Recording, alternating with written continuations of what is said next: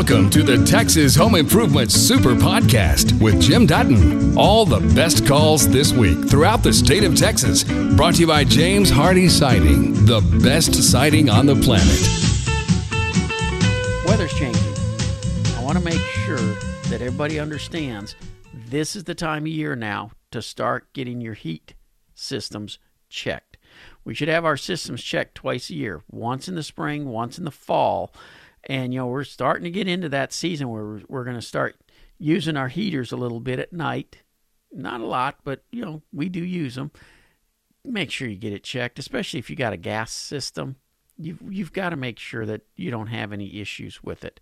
And it's as much an energy efficiency thing as it is to get just a safety check.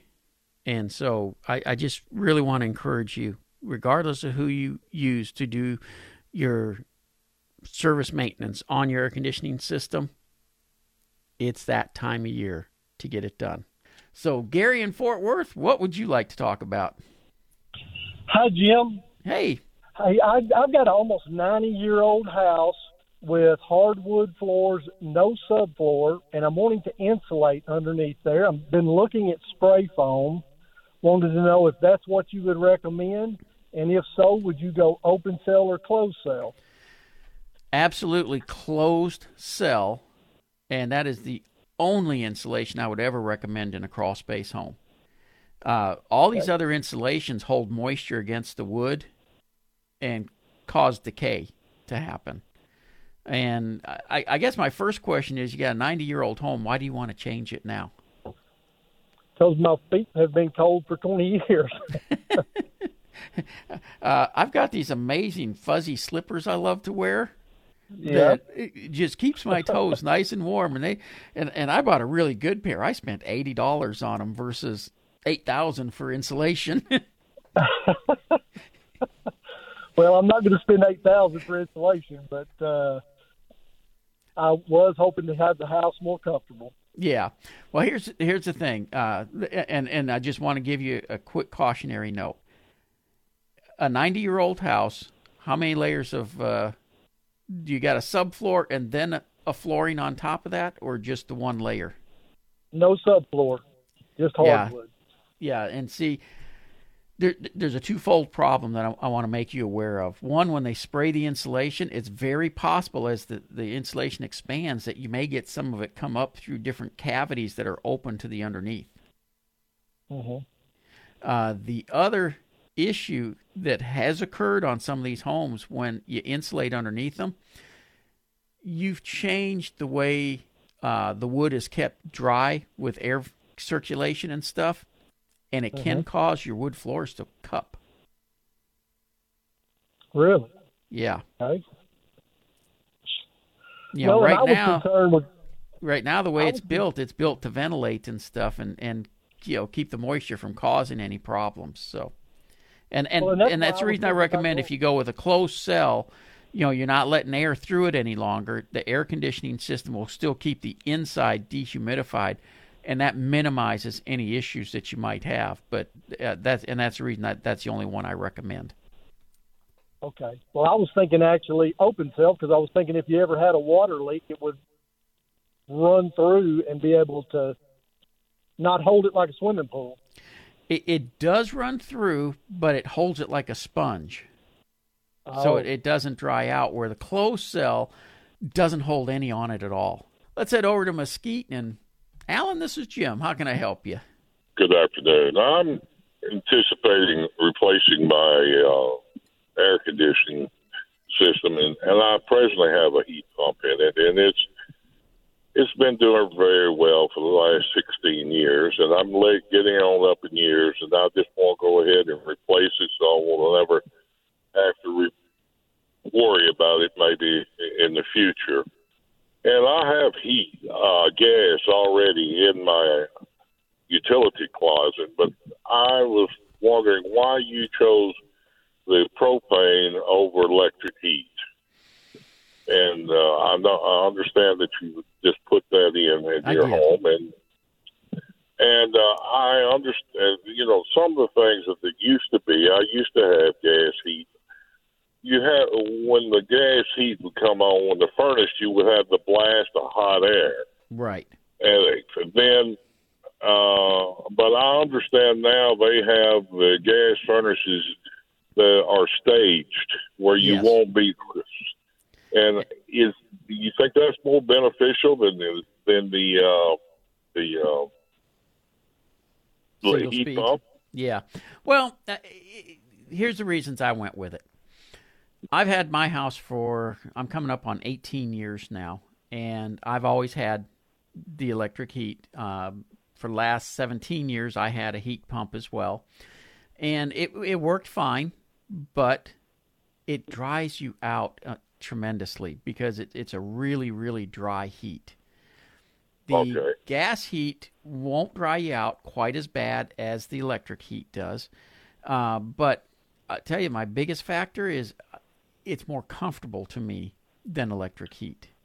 And after we had the storm last winter, I will not get caught with my pants down again and not being able to keep my house warm.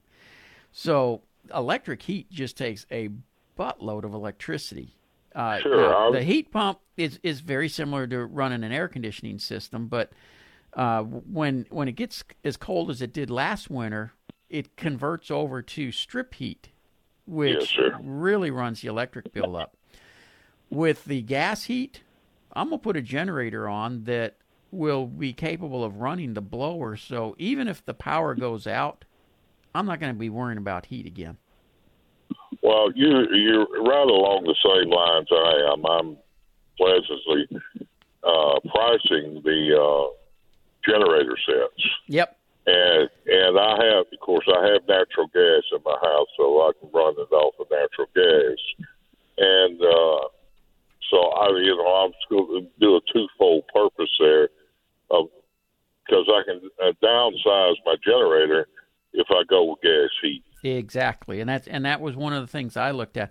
And quite frankly, if I had the option of natural gas versus a heat pump, there is no question I would go with natural gas. Well, thank you for your information. I just kind of needed to be reassured the way I was thinking. Yep. It's better. Not a problem. You take care, Alan. Donald in Missouri City. I have a really big problem with little blind snakes getting into an outside wall through the brick weep holes and getting into the ceiling and coming through ceiling fans or vents. Nobody knows anything about them. So I'm thinking, number one, plugging up the weep holes. Number two, removing drywall at the top of the wall and trying to seal the top of the wall. And number three, moving. I hope you can help me, but snakes are only about 4 inches long and thinner than an earthworm, black in color. We had over 40 of them this year. They come out in August and September. This has been happening every year, but this year was far worse. That's horrible. Look, there are these little snake-looking things. It kind of looks like a cross between a snake and an earthworm. And that's what it sounds like you've got at your house.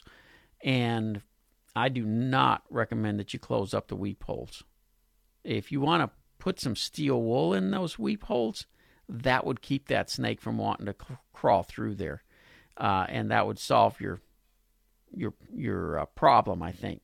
So that's what I would do, is just buy me some steel wool that doesn't have soap on it, just some plain steel wool, and pack it into those weep holes, because that's going to allow the water still to weep through, but it's going to make it where nothing's going to want to crawl through there and get cut up by that steel wool. And like I say, I think that'll take care of your issue. So give that a try. 1-800-28...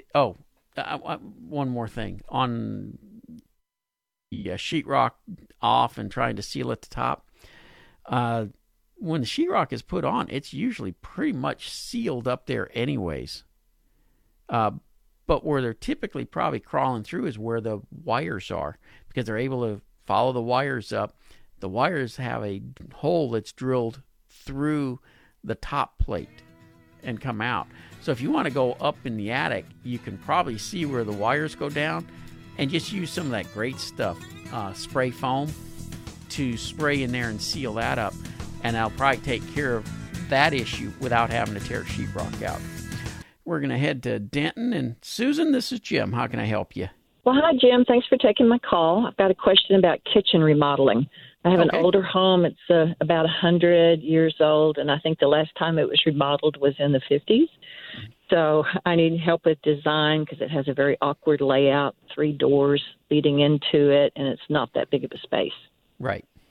And that was a very common problem in a 100-year-old house. You know, and truthfully, the houses that were from 100 years ago, a lot of them still had outside kitchens. You know, we're kind of going back to outdoor kitchens, thinking it's something new, but a lot of older homes had a small kitchen inside and did a lot more of the cooking outside. So here's what you're going to run into. Typically with a house that's 100 years old, all the walls have 1x6 on them. And so it's all solid wood, makes it real easy for changing things and you know, hanging things on the walls and that. But it does make it a little difficult when you want to expand out and stuff because you do have a lot more wood to deal with. How big a space do you have? Do you know what the measurements are of that kitchen? No, I'm sorry, I don't. No, I couldn't even guess. Okay. There are cabinet places that actually, if you can take the measurements of the kitchen and get it in detail to where all the doors are and stuff like that, the doors, the windows, everything, they'll help you do a new layout for it. And that's almost any place that sells cabinets can do that for you. There is 2 places in particular that I have used in the past. And one of them is called Cabinets to Go. And the other one is Seconds and Surplus. They actually have people on their staff that do a great job on doing layouts for kitchens. Terrific.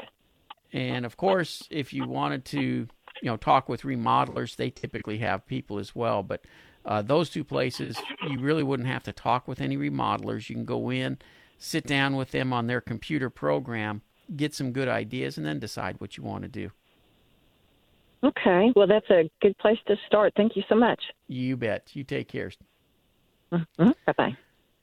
1-800-288-9227. That's 1-800-288-9227.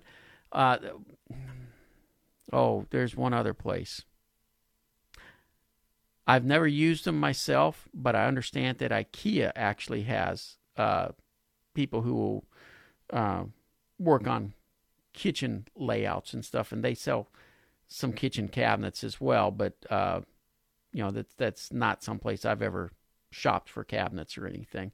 Mark, this is Jim. How can I help you? Hey, Jim. Enjoy your show. Thanks. Jim, I was going to ask you about cleaning a tankless hot water heater.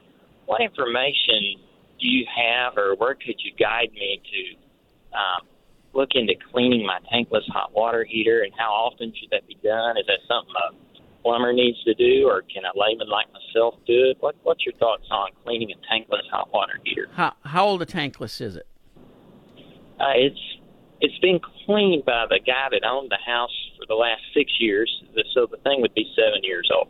Okay, and I asked that for a specific reason. When you go back, about 5 years ago, the tankless water heaters changed. Prior to that, they were supposed to be cleaned every year. And it is supposed to be a plumber who comes out and does it because you've got to hook up some things to flush it out and stuff. But since then, in the last 5 years, almost all the manufacturers, in fact, all of them I'm aware of, have changed their design where it no longer needs that. And so you just leave them alone and don't really have to do anything. What they were doing prior to that, though, was just cleaning out any scale buildup and stuff like that. So the other thing that makes a difference on that is if the house has a water softener or not. Because if it has a water softener in it, there's actually nothing to clean in that tankless water heater because you're already taking all the minerals and stuff out of the water that would have caused the buildup. So if you need to get it cleaned, you typically do want to call a plumber because, like I said, you got to hook up gauges. You'll see on the top of them that there's a place where you can hook up other tubes and stuff for flushing them out. And that's basically what they have to do. All right. Now, with all that being said, tankless water heaters are recommended that they get flushed every 6 to 12 months. Or a tank type, rather, recommends that. The tankless had it set for once a year. I personally never mess with water heaters at my own house. The tank ones or the tankless. And really haven't had any issues with it. It's one of those things that they'll tell you, well, if you want to maintain the warranty, this is what you have to do. You're probably out of the warranty period already. I would leave it alone. Okay. Okay, sounds good. Sounds good. Well, thank you, Jim. You bet. Take care, Mark. Bye-bye. Bye. You know, and that's really what it comes down to is it was used, I think, for a long time as a way to, well, you didn't keep it flush, therefore it's not covered by the warranty. Flushing that water heater had nothing to do with the fact that the seam blew apart. What we're doing when we're flushing out water heaters and stuff is just flushing out the sediment. If you've got a tank-type water heater and you let it go more than 2 years, without flushing it out, you are done. You don't need to bother trying to flush it any longer because you've already built up sediment in the bottom. You're not changing that at that point. With the tank type, I mean, really, it's just a pipe that flows through there. It's not going to be any different than the rest of the pipes in your house. And like I said, especially if you've got a water softener on your home, you really don't need to worry about flushing out anything. It'll take care of itself. Going out to Sugar Land. Hello, Stephen. Hi, sir. How are you doing? Wonderful. Just two questions for you. One relating to fence and one relating to a patio. Okay. The fence question is that I had my fence replaced about 3 years ago, and I purchased the fence picket myself at Home Depot, and I recall it was cedar. But however, the fence now, it looks very old and gray. Yep. Whereas we had other pickets that are cedar that we built something else, and it's still very fresh and new. Why is that? Well, all of cedar is going to, as it ages, going to turn gray unless you put something on it. Like I always tell people, use Ready Seal because that keeps it looking gorgeous. But if you just leave it out to the sun and exposed to the weather, it will turn gray in age. Now, you can clean it up by using some bleach and water, little pressure washer to clean it up, and then put Ready Seal on it, and it'll make it look like new again. Okay. The next question is that relating to a patio, is there a difference between if I were to build a patio or deck that they go into the house versus they build 4 posts and it's a standalone next to the house? Is there a pros and cons for that? Are you talking about for a cover? Yes, sir. Okay. Well, if you build one that attaches to the house, as the house moves a little bit up and down, and they're all going to move up and down a little bit, the cover stays with it. Now, the downside is you got to make sure that the flashing is done right. Otherwise, it's going to leak where it attaches onto the house.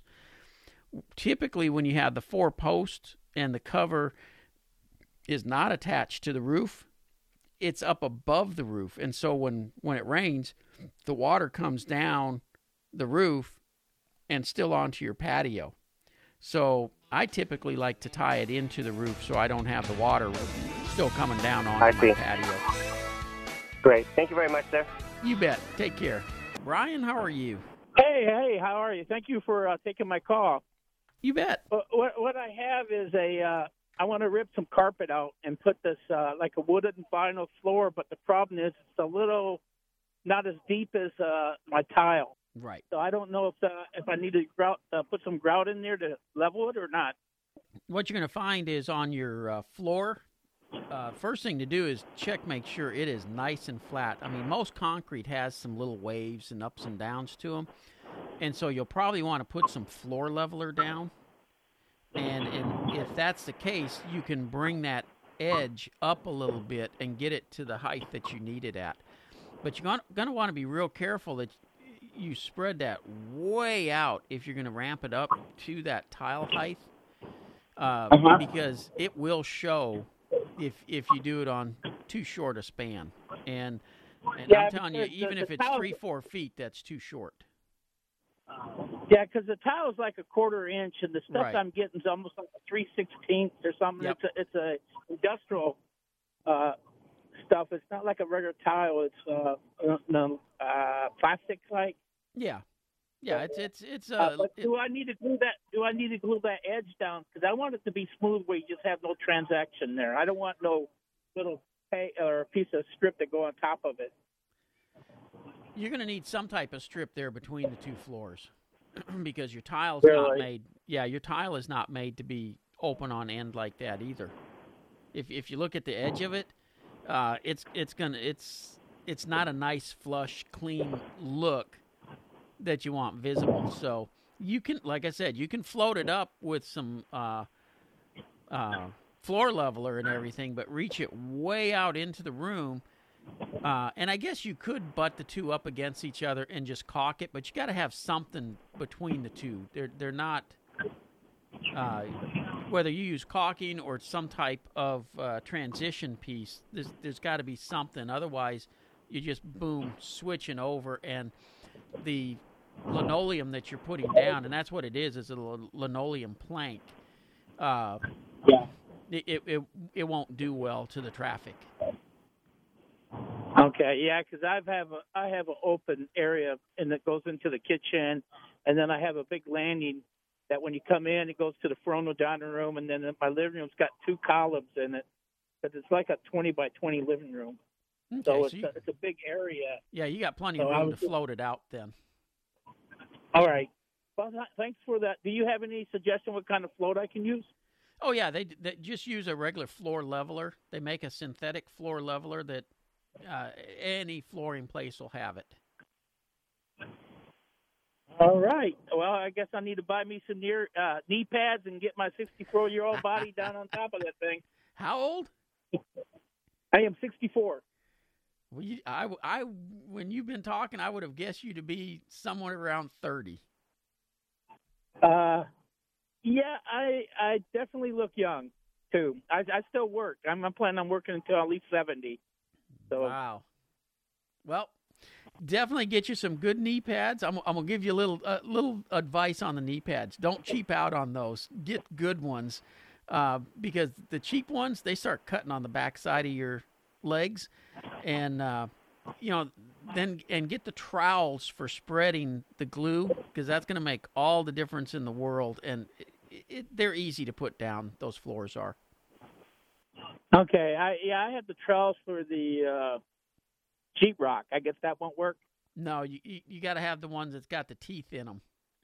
So all it's right. putting out a ridge. I think I got some of those too. Okay. All right. Well, thank you very much, sir. You bet. Take care. This came in from Daryl in McKinney, and he says, I have a crack in my granite countertop right in front of the sink. Can this be repaired? I'm having a hard time finding someone to do it. I want to get it fixed before it completely breaks. Well, I will tell you up front, most companies will not try to repair a cracked granite countertop. I know of one company, they have one guy who does repair work.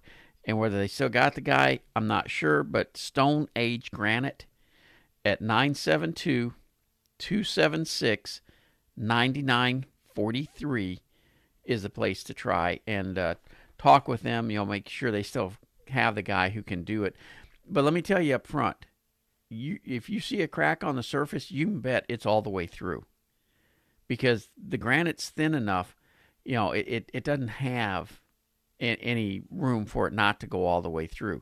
Now, is that the kiss of death for it? Absolutely not. I have seen this guy and videos of him repairing granite countertops, and I was simply amazed. I'm not sure. Well, I am sure. The reason other companies don't do it, one, they don't want the liability. Two, it's very time consuming to do the repair because basically they have to fill in the gap and then they have to go back and dot in each little spot where there's a color change. And each spot has to be custom mixed to match what's there. Otherwise, it stands out like a sore thumb. And so that's the reason most companies just don't get into doing that type of repair. Vanessa, this is Jim. How can I help you? Hi, Jim. Love the show. Thank you. Question. I'm a little bit older in my years.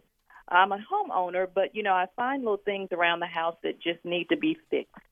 Is there someone in this area, companies in this area that I can find, I just need a handy guy, handy gal to kind of help me around? I have right now, several issues, but one is my dog loves to sit on the curtains, and I have custom curtains in my dining room. And now that custom rod is halfway out the wall and a big hole in the wall. So things of that. Yeah. Well, there are handymen. In fact, there's a company called Handyman that is kind of a franchise type system. I personally have never had any experience with them or used them, but I know that they're out there. Typically, though, if you're looking for one in your area, go to the local like hardware stores and lumberyard type places, and they'll usually have a bulletin board that has cards on it that have the handyman in the area, and you'll just have to check out a couple of them by calling previous customers. Wow, that's a great idea. Just referral once I find someone in my area. Yeah, because most of those handymen, they stick very local. There's not a reason for them to travel around a lot. They'll get a clientele list, and that's who they work for. Okay, I just don't know what company to call for that type of thing. And I think if you get so many little, I'm going to call them honeydew projects around the house, you just need a little help every now and then. Absolutely, yeah. But like I said, start at the bulletin boards at the hardware stores and lumber yards. They usually have postings for them. Okay, sounds great. I appreciate you. You bet. Take care. And used to be you could look in the green sheet and stuff like that, but I don't know that the green sheet is even out there with them anymore. But like I said, a lot of times what happens is these handymen, they'll end up getting a client list, and they stay busy just working for those few people. David in Parker, how can I help you? Hi, Jim. I got a question for you. So we've been aired a home and some property in Parker, and it needs some foundation work. If we do the work, we're going to totally redo the home, shell it, and redo it, and add square footage. So I guess the question is there a rule of thumb of when it's worth it to preserve what's there versus demo and just start from new? And by preserve, are you talking about the finished products or just demo the whole house? Demo the whole house, or okay, put, the $25,000 worth of foundation work that's needed, and then of course you'd have to support the new addition that we'd put on. Yep. The issue right now is, again, back to that cost of lumber and stuff. It is much cheaper to rebuild what you have than to demo it down and start over again. Because not only do you have the cost of the rebuild, but you got the cost of tearing down what's there first, and that adds to the bill. But the cost of lumber is so darn high right now that it really makes it where, unless you've got a foundation where you got to pick the house up, take the foundation out from under it, and pour a new one, it's typically going to be cheaper to go ahead and fix it than to start over. Okay. All All right. Well, that answers the question then. I appreciate that. You've just heard the best calls and questions from Texas Home Improvement. For more information about our show, go to thipro.com.